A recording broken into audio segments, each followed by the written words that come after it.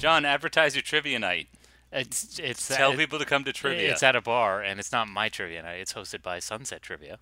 Ah, Yes. the venerable Sunset Trivia. Hmm. Doing trivia nights all over the greater San Diego area, I believe. Yeah, and they also might be doing. Do you have some kind of trivia company up in your neck of the woods or no? Not that I'm aware of. I know there are different companies, but nobody in LA is smart enough to do trivia. Ah, this is a good Or they're like, point. oh, I feel like fools. Not knowing that if they had me, Greg, on their team, instant winners. Here's the problem: a scouting Yeah. agent is not going to be like, "This guy's really good at trivia. I'm going to give him a deal." That's why. That's why there's no one playing Who, trivia John? in Who LA. says I'm not looking? I'm not looking to get hired by some presumably excellent and perceptive studio executive who knows. Oh, this guy has an encyclopedic knowledge of film. Obviously, he's set up for success in the film industry. That's not what I'm seeking. I am seeking to dominate and eviscerate my enemies. Oh, okay, good to know. I am good out to for know. blood, not out for a new job or prospects or whatever. I am out for absolute vengeance and utterly demolishing my competition. By That's what fear? I do trivia for. Or by blood. That's what Greg Yes. says. That's a reference to the very popular show Breaking Bad.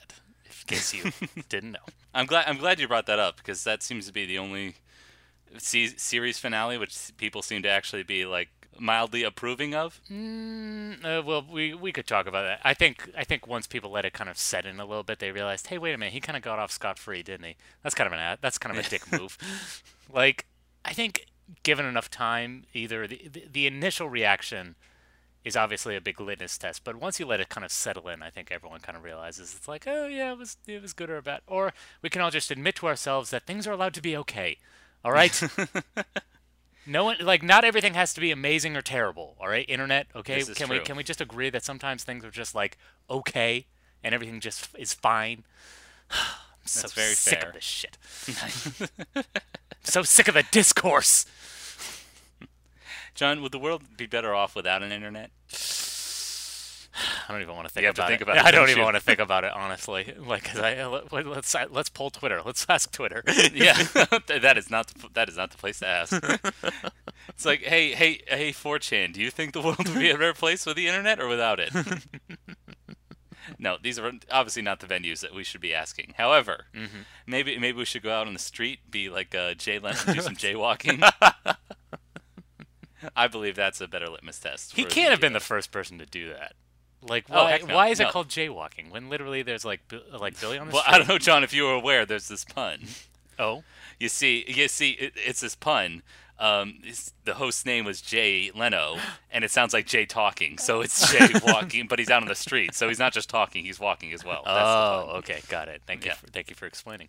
Now I know why it was so suddenly popular. Even though Billy Eichner is doing the same thing with considerably funnier results, constantly, Yeah, constantly on the street. Emmy-nominated results. Exactly. Or has he won? I doubt he's won for that. I'm sure if he won, we would have heard about it. He would be. And if he lost, we would also hear about it. Oh, we'd be petitioning. We'd be a million strong. Change this, please. Yes. All of season 3 of Billy Eichner on the street. Please refilm it and make it better. Yes. Speaking of, John, let's talk about the big finale of Game of Thrones later. Yes. Right? First, you have to have your supper, kids. Yes, this is ostensibly a movie podcast, so obviously we talk about a film that we probably should have seen by now. We're catching up on classics and reevaluating them with fresh eyes. Yes, and while we're in the midst of the Cannes Film Festival, we thought, hey, let's revisit a big Palme d'Or winner. Not just one that won the big award back in 1984, but has also garnered critical acclaim since then. And we are talking about the Harry Dean Stanton starring film. Trying to think of a better word for it. What's the French word for film? Film. Shit. Film. We are talking Paris, Texas.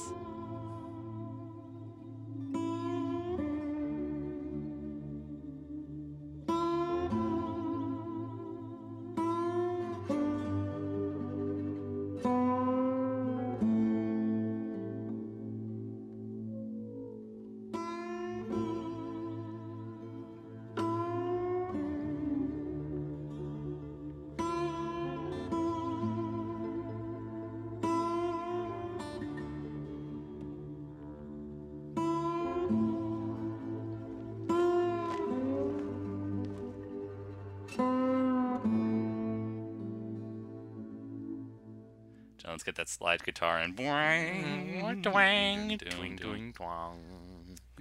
that was my first sign that I would be disappointed. Oh no. Well, okay, cards on the table. This was my selection because it has garnered such a lauded reputation in the years since. It's on Roger Ebert's great movies list. He fawned over this from day one, and it obviously has the laurel of being a Palme d'Or winner. And it's also the crowning achievement, I think, of a director who's doesn't have a huge mass appeal, but certainly has a cult following in Wim Wenders. I was gonna say this. You could see how pretentious I'm being by pronouncing his name in the proper Germanic way. I was gonna say, for a film that has such an American-sounding pedigree, it sure is. There's a lot of European-looking names in the credits. I'm just gonna say that right now. Well, it's in the credits as well. It literally says this is a French-German production. Frogs, the damn frogs, taking our jobs. That could have been a commercial consideration because America's, well, maybe not these days, but for the longest time has been the most prosperous film market around the world. So maybe Wim Wenders in his intention to quote, I want to quote here from the Wikipedia page, wish to tell a story about America. Obviously, small ambitions, clearly. Maybe that's also how he, in his artistic ambition, also how he sold it to these French and German producers, just being like, hey, you want that dinero? Maybe tell an American story, huh? Yeah. The Americans buy up tickets. It'll be like one of those westerns he promised. Yeah. Cards on the table. I'm of two minds of this movie. Let's just talk technical to begin with. You could take any frame out of this movie and sell it in a portrait gallery for like $1 million. Just technically, this film is just chef's kiss, beautiful. Absolutely. Every single shot is just rule of thirds, golden ratio, just absolutely perfect. Just gorgeous. This is what the Twitter feed "One Perfect Shot" was made for. This movie.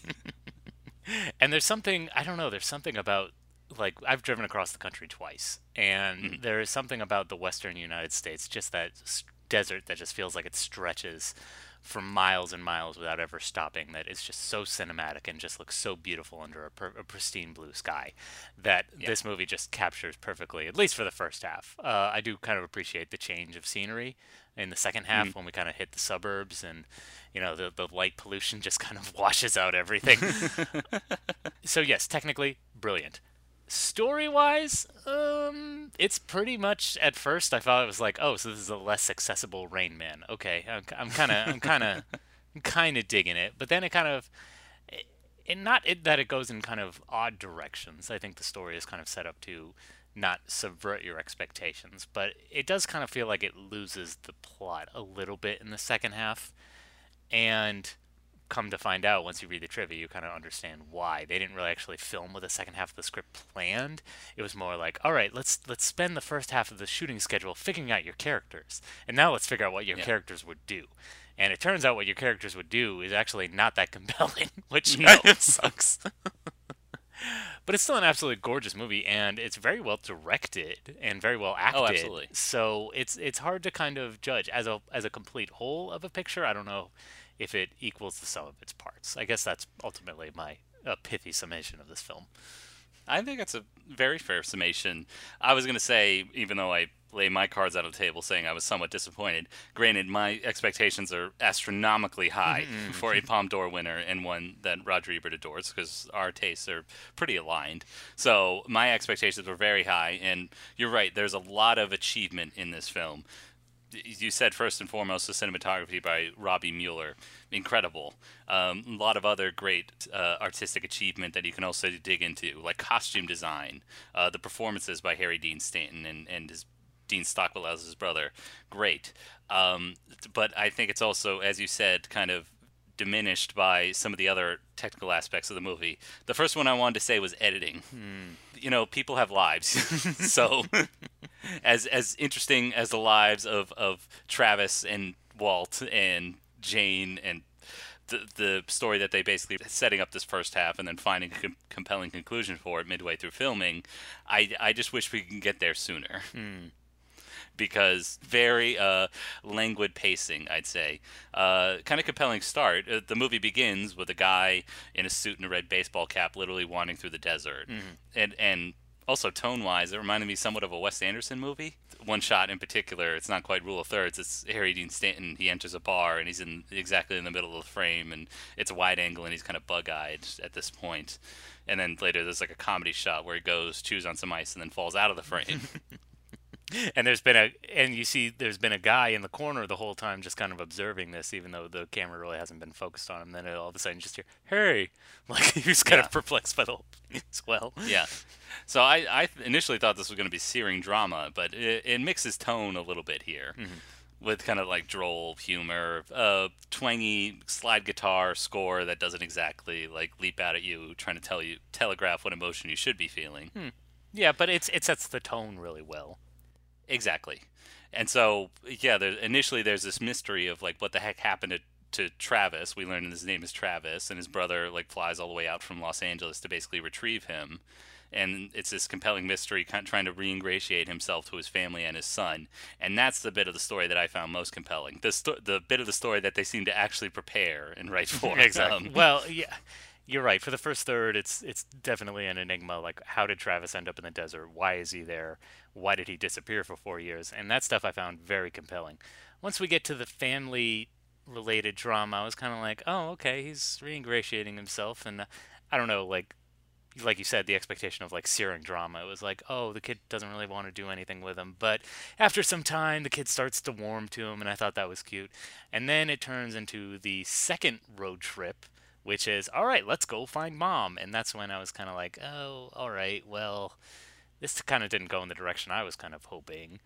But well, what direction were you hoping it would go into? I don't know, like, because in the third act, we do eventually get kind of a explanation of where Travis has been and why he kind of disappeared. But I don't know if that really befits the character, because I thought the whole thing it was building towards in the first act was the fact that Travis was maybe a bit touched. Maybe he had kind of something more mentally going on, but instead it's just like, oh, it was basically just kind of a nervous breakdown. You know, that's in and of itself, that's what it was eventually. And I just kind of wish it came up with not a more compelling, the explanation. It's not lacking in interest. What it's lacking in was the delivery, I feel like, because it does just basically become an exposition dump, because he literally just, he reunites with his former wife, and I don't want to call her ex-wife because I don't know if they formally went through the whole divorce process, but he basically more or less reads her the riot act kind of why the relationship fell apart, which, I don't know, really didn't fit with me because, again, he doesn't speak for the first 20 minutes of the movie. And so... Well, that's the thing. I think that was the contrast. So, yes, it starts out very enigmatic, and our main character, Travis, doesn't speak for the first 26 minutes of the movie, according to the trivia. And then, contrast 2 hours later, guess what? All he's doing is basically pouring his heart out and doing nothing but talking for the final 20 minutes of the movie. I guess that's true. I think that's the kind of creative arc we're following here, is a guy who doesn't want to reveal anything, literally running away from his problems, and now he's going to confront them and expressing himself. They will invade you with your beds. They will snap you from your hot tub. They will pluck you right out of your fancy sports cars. There is nowhere, absolutely nowhere, in this godforsaken valley. I'm talking about from the range of my voice right here, clear out to the goddamn Mojave Desert, and beyond that, clear out past Barstow, and everywhere else in the valley, all the way to Arizona. None of that area will be called a safety zone. There will be no safety zone. I can guarantee you the safety zone will be eliminated, eradicated. You will all be extradited to the land of no return. It's a navigation to nowhere. And if you think that's going to be fun, you've got another thing coming. So that's the arc I think we're supposed to go through. The question is it compelling or dramatic or entertaining? And so that's where I was kind of lost at the end. Like, oh, I get it, but it doesn't make it it doesn't draw me in enough. I call it the adaptation problem. Like, oh, I get that it becomes the ridiculous movie that Charlie Kaufman's not trying to write, but that doesn't make it any more compelling for me. So I understand your points there, but I do want to push back because I did find the most compelling bits are when he's trying to ingratiate himself. My favorite scenes are there's a big montage where they're watching home movies. And I like when we cut back to the scene in the living room and people are kind of shot in profile, and we actually see Travis smile. It felt like a character was growing a little bit. That's true. And, Yeah. growing on me. And then, of course, there's, I think the cutest scene is his son Hunter is still reluctant to actually, show affection for this estranged father. Does agree to kind of walk home, but they're on opposite sides of the street, and it becomes this kind of interesting clowning around where he's trying to. He starts copying his father, and eventually the son permits him to walk on the same side of the street as him. Again, very adorable. You see characters grow, and there are a few touches of that when we get to the second road trip. But yeah, I want to go back to the perfect analogy that you had. There's a scene that I think they literally copied in the movie Rain Man, and that is two brothers who basically one wants to return him to literally the same city, Los Angeles, but the one brother won't fly, so they have to take a road trip instead. Exactly. Yeah. And and another complications, like with Rain Man, it's the underwear. This time it's got to be the same exact car from the rental lot. Exactly. And that's why I thought it was going in a direction of like what mentally is going on with him. But it turns out it's not really much. He just kind of has been through the emotional ringer. And I think that's kind of why I was a little disappointed that was kind of the only explanation. Me too. I'm glad you brought that up because, again, Wim Wenders announced he wanted to tell an American story. And I don't think there's anything uniquely American about two people not equipped for parenthood and then one falling into alcoholism. Exactly. And how did that journey into alcoholism turn into wandering the desert for 4 years? That's the story I wanted to hear. Yeah. And I don't think we get a good explanation of that. No, technically he went to Mexico. Okay. Which seems cliche. It seems like out of a traditional Western story, but again, we're now in the mid 1980s, and we get kind of contrast between the mise en scène being the Texas desert, followed by the sprawling Los Angeles cityscape, followed by Houston. So, I don't know. I guess it's trying to be like a modern spin on that old classic Western tale. Not classic Western tale, but a common trope in Westerns. So, no, I mean, I guess maybe my ultimate problem is I don't.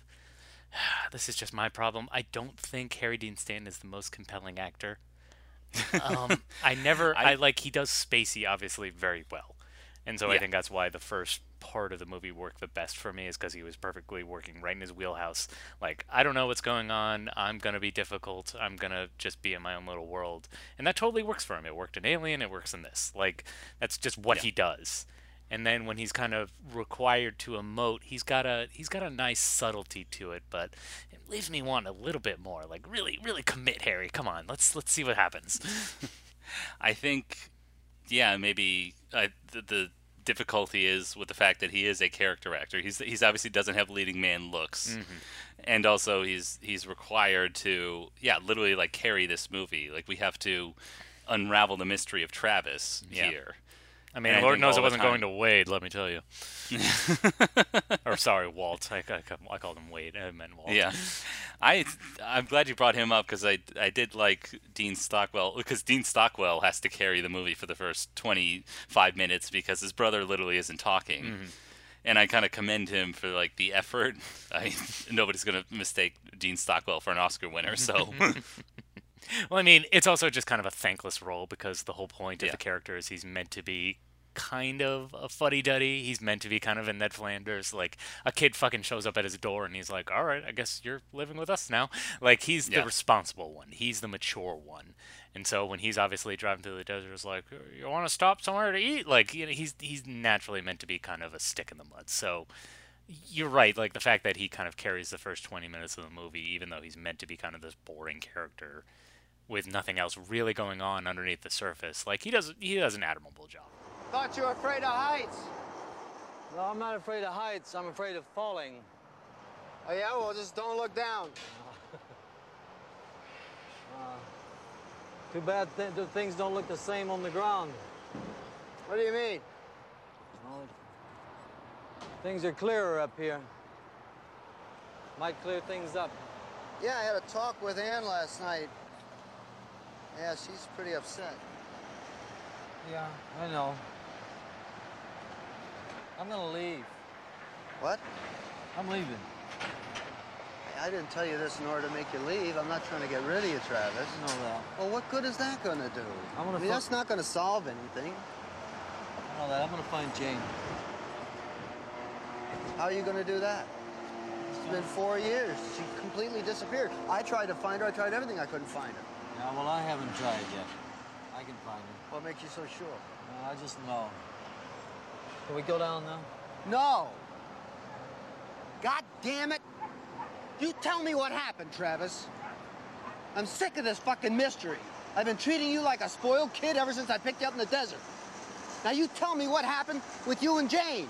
But while we're speaking of the characters, we've talked about the guys, John. Let's talk about the ladies, huh? It's ladies' night now. Yeah. First, I want to start with Walt's wife. Her name is Anne, and she's played by Amour Clement. Travis. Yes. She is, as they say, extrêmement français. She is extremely French. She does a pretty good. I think she's a kind of nice, well-rounded character. She could have been in the position of being like, oh, but when's he moving out? Like she could have totally been kind of the nagging housewife, and I think they did a lot with her. She's as conflicted as Walt is. Like what is he doing here? What do we do? And their struggle obviously was the same as Travis. They were thrust into being parents kind of unexpectedly, but they both kind of rose to the challenge. And now what are they going to do? That like Hunter is going to be taken away from them. Hunter being Travis's real child. And they debate. They can't actually put him in the hands of a possibly irresponsible, also mentally unwell person like Travis. Exactly. And also Hunter has gotten so used to living with him, he calls them mom and dad. Like, to tear him away from that, too, is obviously doing the kid a disservice as well. So, yeah, that's the stuff I found most compelling about the second act. Is like that whole debate and that whole contrast of like, well, what do we do now that he's back in the picture?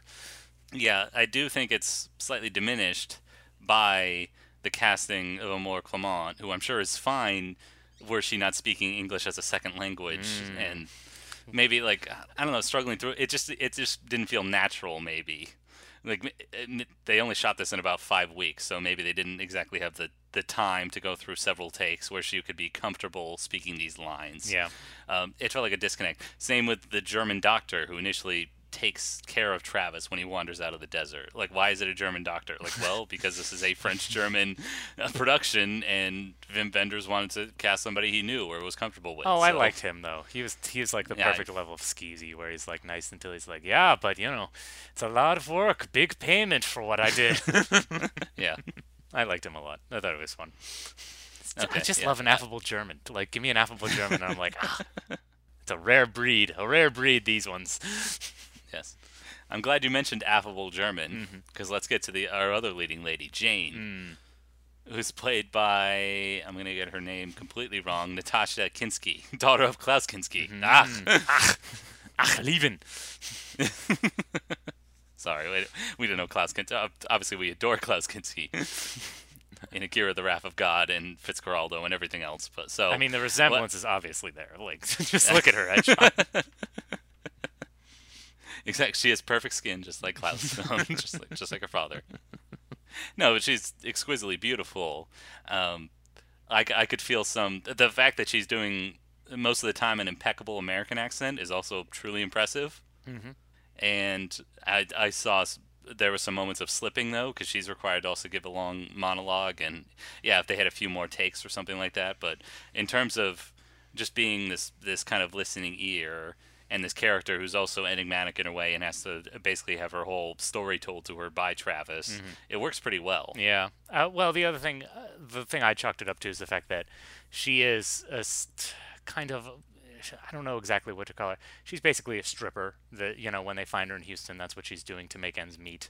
And so it's technically a peep show. Exactly. It's Not that I would know all the terms or experiences. Well, the other thing too is she's not a lady of the evening. Some ladies would go home with their Johns, but not her. No, she's too dignified for such a thing. And I kind of chalked it up to the fact that she's obviously performing. She doesn't initially know that it's Travis when he's behind the glass. And so at first she's kind of like performing and she's kind of like feeling her out. So it's like I didn't hear any accent. I just assumed it was like an extra level of performance that the character was giving. So, Okay. because again, I didn't even know she was German until I looked it up afterwards. So, Yeah. Now, I'm glad you brought that up because I keep saying that. because I make great points. Thank you. Yeah. Yeah. You alluded to the fact that she doesn't know that it's Travis when he makes a first visit. However, a second time he comes around and then reveals he has to basically indirectly tell her via the story of how they came together and then came together to have a child. And then she realizes, and then she exposes something like, oh, I had always hoped it was you. And I'm like, well, wouldn't you have known that the first time you met him? So it seems like another like kind of like little logical like chink in the armor that maybe if they had a complete screenplay like when they started that like wouldn't bother me so much. Yeah. But again, like you kind of get lifted high on these like brilliant choices with the cinematography or costume design or some of the exquisite composition, and you're kind of brought back down by say an odd story choice or so it's kind of like a roller coaster of quality, this movie, but I'd say it ends up on a high note. Yeah, I think the ending kind of confrontation is, I think what kind of complicates it is the fact that, again, like you said, that contrast of like we had a character who literally went from not speaking all of a sudden eloquently reading, the riot act to her, like strumming my pain with his finger, something like that. That's the vibe I was getting. And so, and then I just wish it didn't take 30 minutes. No, yeah. And the other thing, too, is she, for someone who is essentially, a stripper, she's also equally eloquent and has like a poetic answer to everything, which also didn't quite gel with the kind of serious, realistic tone the movie was kind of going with. It felt too kind of flowery and theatery for a conclusion to a story that is meant to be kind of a searing personal family drama. I think that's ultimately where my kind of distaste for the ending kind of comes in. I'm just kind of like, it didn't really fit with the rest of the tone of the movie, even though we've got that beautiful twangy guitar, doom, doom, doom. Yeah. And when she told him these dreams, he believed them. He knew she had to be stopped or she'd leave him forever. So he tied a cowbell to her ankle so he could hear at night if she tried to get out of bed. But she learned how to muffle the bell by stuffing a sock into it and inching her way out of the bed and into the night. He caught her one night when the sock fell out and he heard her trying to run to the highway. He caught her and dragged her back to the trailer and tied her to the stove with his belt. He just left her there and went back to bed and lay there listening to her scream. Then he listened to his son scream. And he was surprised at himself because he didn't feel anything anymore. All he wanted to do was sleep. And for the first time, he wished he were far away. Yeah, so overall I think it's good. Whether it earns those laurels, I'm not so sure.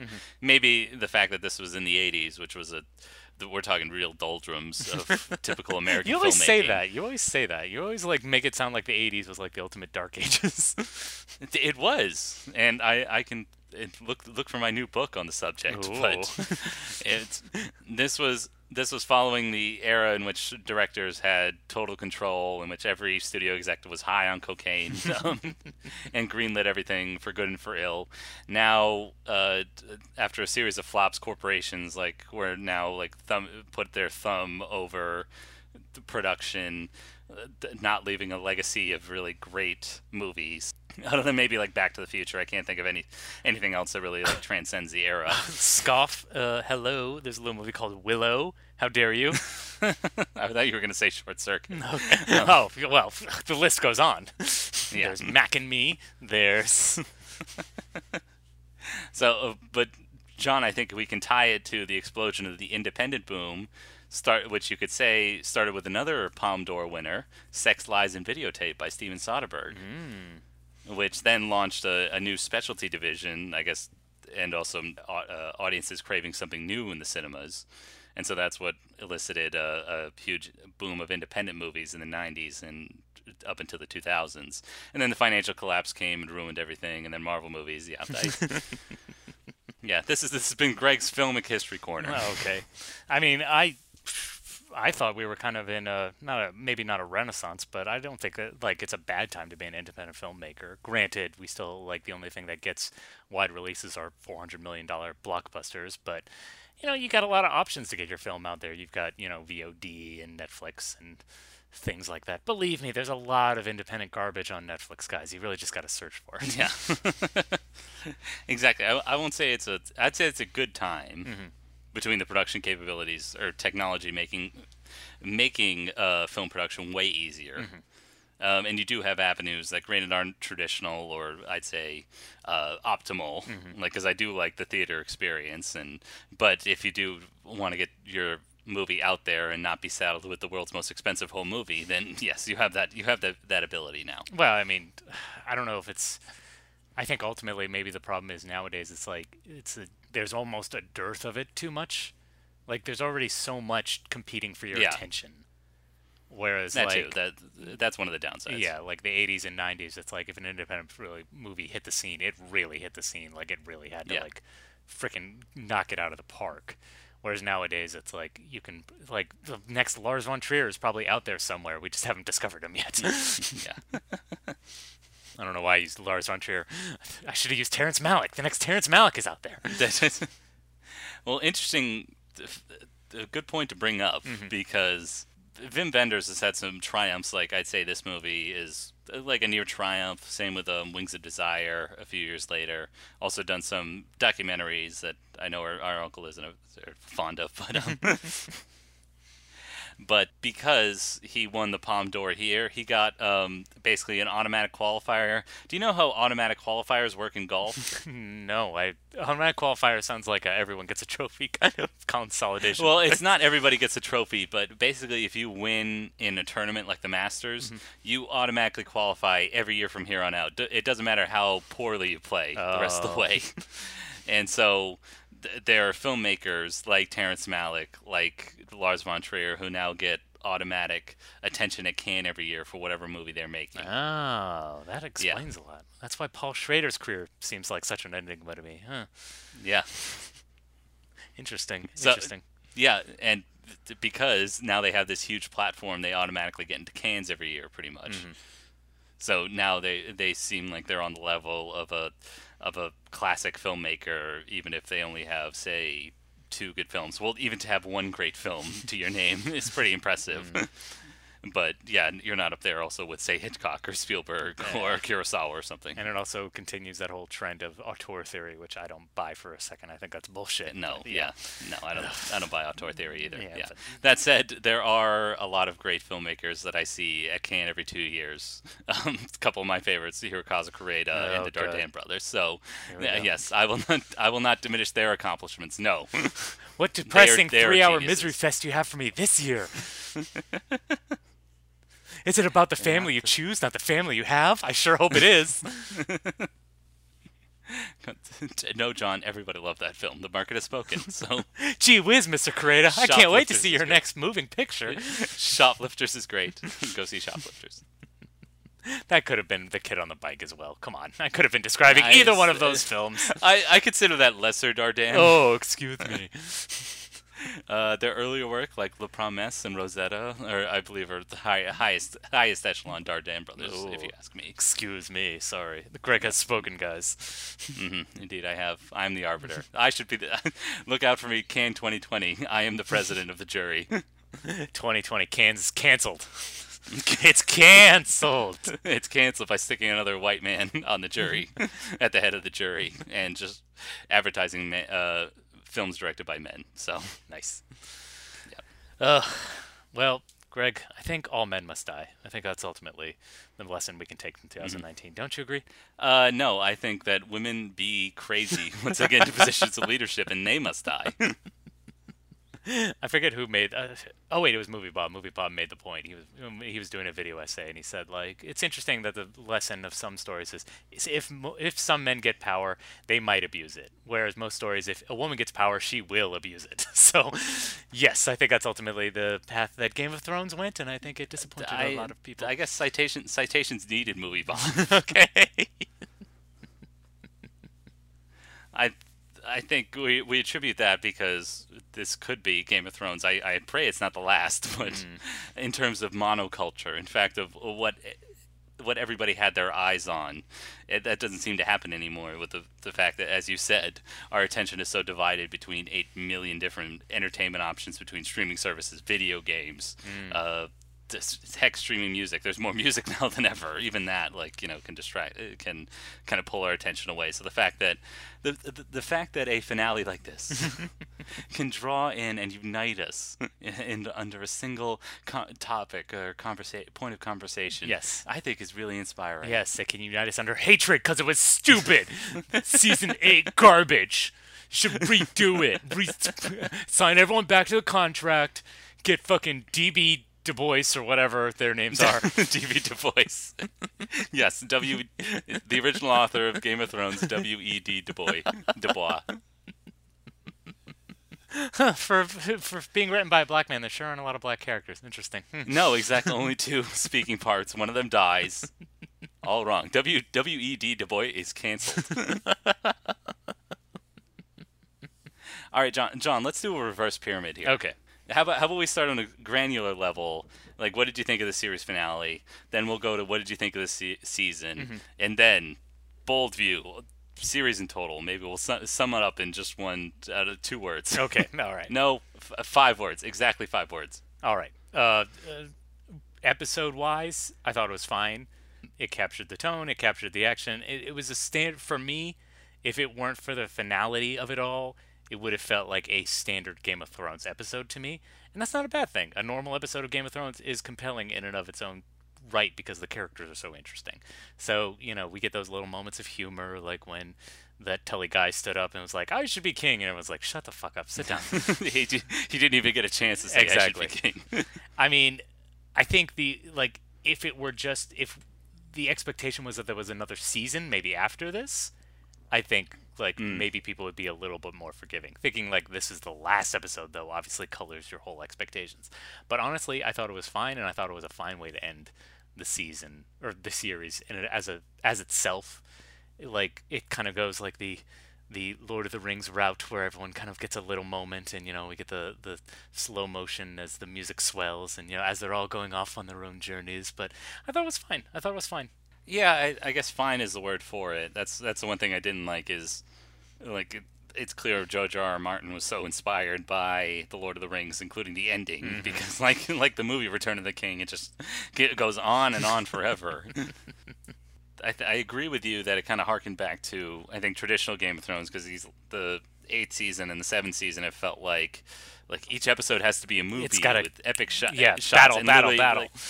Exactly, literally every shot looks like a desktop background of epicness, and I know some people have tried to cut together videos of saying oh, the actors are dissatisfied, and I'm yeah, I would be if in prior seasons you're just doing quiet chamber scenes where you're digging into juicy dialogue, and then you can go to your trailer later. These last 2 seasons have just been them standing around watching special effects go by in the frigid cold of Northern Ireland. Yeah, it's probably sucked to film these last 2 seasons. I would be dissatisfied too. But you're right. It's we finally kind of got back to those quiet conversation scenes, and that's why it felt obviously also the way that the showrunners wanted to wrap up, it felt like Whiplash, and that's what the series finale kind of felt like too. Compared to all the epic battles we had in the last 3 episodes, now to have these kind of quiet scenes of people just talking was, I think, appropriate to the show, but also a little jarring. So that's why I haven't fully formed an opinion on it yet. Yeah, I mean, I think you could also, if we're talking about the season as a whole, I think you could also make the argument that, yes, it also felt anticlimactic. Mostly because you have 10 million plot threads, some of which just didn't bother to get resolved because there was no way they were ever going to resolve it all.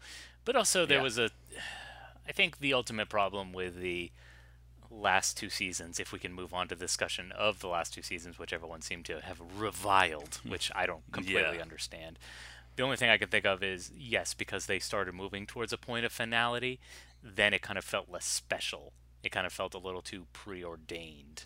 And again, once that level of expectation is kind of put in, then obviously it's going to color the rest of the opinion, or the rest of your opinions of what else is going on. Because those first couple seasons, they're very scattershot. They're like, introducing people left and right, and it's like, oh, this is a new plot thread, this is a new plot thread, or oh, this is what we're going to be doing this season.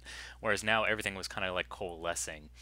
And it couldn't help but feel kind of like anticlimactic. Even with that third episode, like The Long Night, like, for me, that kind of felt a little flat, because it's like, yeah, it's a huge battle scene. You got a fucking zombie dragon tearing up, Winterfell.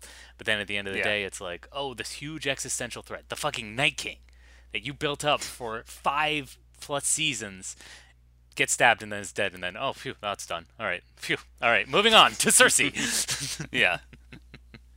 So maybe this is why George R. R. Martin takes forever to write his books, because he's trying to find ideal storylines, and maybe there was a way that he hasn't found yet to make the White Walkers and the others, or whatever you call them, more compelling.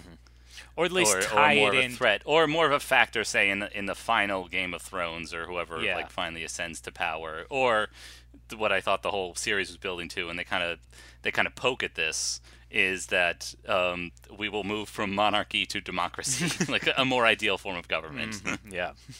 Again, breaking that wheel, and that's kind of the weird thing about the finale too, is like they laugh off the idea of even introducing democracy at all. I think that.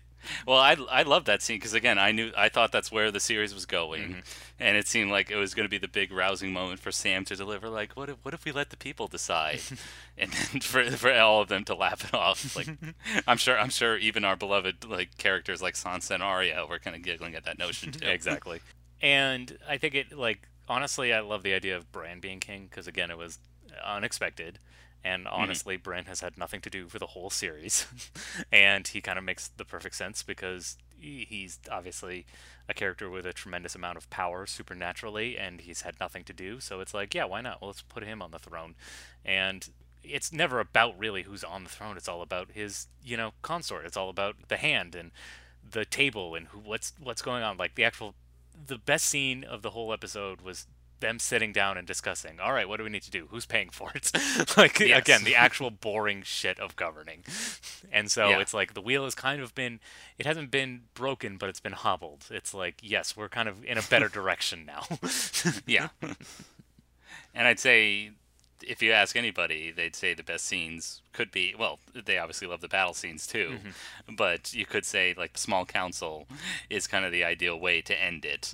I wish we didn't have to have that interminable Return of the King-esque ending where all the Starks go their own way, and I was like, okay, final shot now. No, okay, final shot now.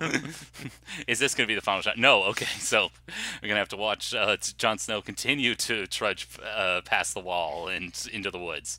We're going to have to see Sansa continue to walk through the hall and get coronated or whatever. So, yeah, I wish it didn't take that long. But also, yeah, I'm glad because I think over the course of, say, 10 episodes, we can, in terms of how divisive these last two scenes were, we could really pick and choose, like, what were the best scenes and best moments, and it kind of colors our impression of the previous 10 seasons. Now, if you look at the Wikipedia page of episodes from season 7 and 8, it's just two headings, like, here's what's happening at Winterfell, here's what's happening in King's Landing, and that's it. Yeah, exactly. Yeah, like, so obviously it's funneled down to, instead of a sprawling spider web, now it's kind of just like a straight line, and I think that's ultimately where the disappointment was for the past two seasons. It's like, all right, we've whittled it down to the finer points, and now it's just less compelling. And I saw somebody on Twitter usually do that. She was complaining, like, contrasting, like, oh, a great scene from season 3. Now compare that to an awful scene from season 7. When, to be honest, they were virtually the same. Yeah. But I mean, if, again, moving on to the larger conversation, if we reverse funnel it, now we're talking about the series as a whole. for me personally, I've definitely not been as invested in Game of Thrones as most people. I really didn't get in until like season 5, and it's because I binged the whole thing. Like, Yeah. you know, Wait, John, did you not invest your entire psychology into Daenerys Targaryen being a symbol of everything you adore, and the second that changes, like, you're psychologically devastated? Is that not what happened? apparently not. And also, you know, there's for someone who I'm said stunned like by that. by blood or fire, like to all of a sudden destroy a city on a whim, it's like obviously that's completely out of character. When you know it's not like her whole journey has been does she be a liberator or a tyrant? You know, that's not been her whole arc at all. Like this is completely out of left field. This is completely unexpected. Well, to be fair, like, let's say that my favorite season was season 5, and there's a long arc. It, again, across multiple episodes, when they weren't, say, rushing to an end, and they don't have to spend half their year in Northern Ireland or Croatia. They could take the time and say, like, well, you know, you're ruling, you want to free the slaves, however, we have these fighting pits, and, you know, like, it would really mean a lot to the people, and raise your approval rating if you kept them open. I know you're morally conflicted, but yeah, she didn't get a chance to do that in one moment while bells were tolling. So yeah. Not that we're complaining. If anything, you and I are not complainers. No, so. of course not. No, of course not. Yeah, we're very level-headed critics. We're a shining beacon in this world of level-headed criticism. It's probably because we're men. Absolutely. We're not like so emotional. Okay. Exactly. You and I are, I think, look at things at a distance. We don't personally get invested.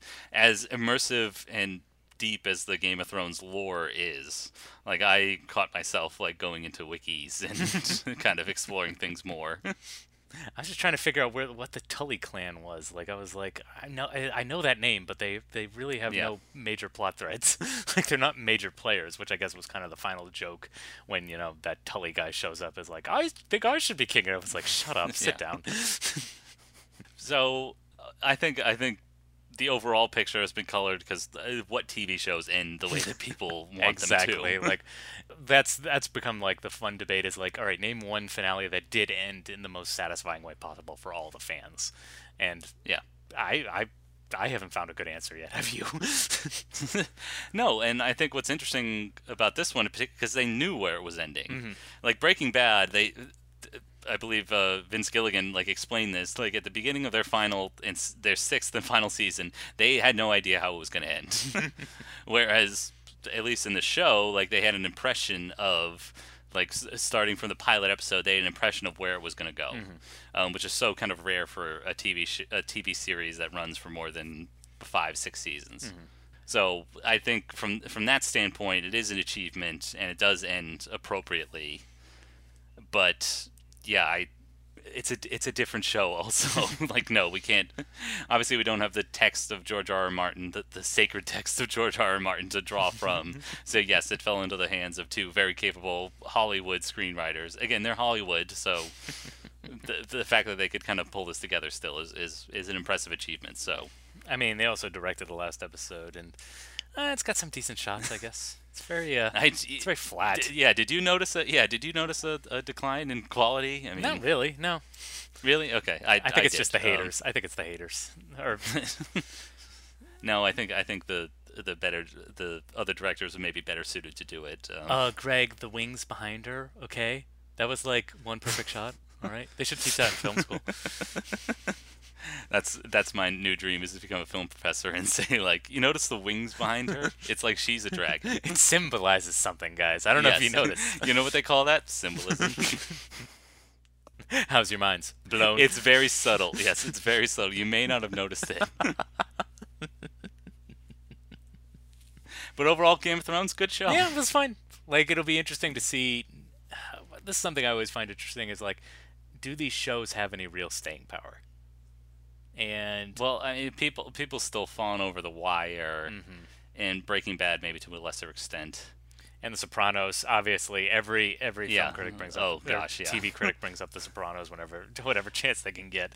So it'll be interesting to see how much staying power Game of Thrones have, especially with the supposed decline of the last 2 seasons. But yes, and also in the decline of prestige television, the golden era.